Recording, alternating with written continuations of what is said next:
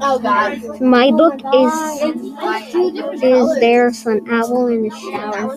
It's about an owlet and the dangers of being an owl.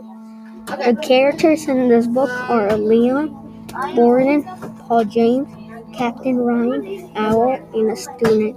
Their problem is they have to take care of an owl.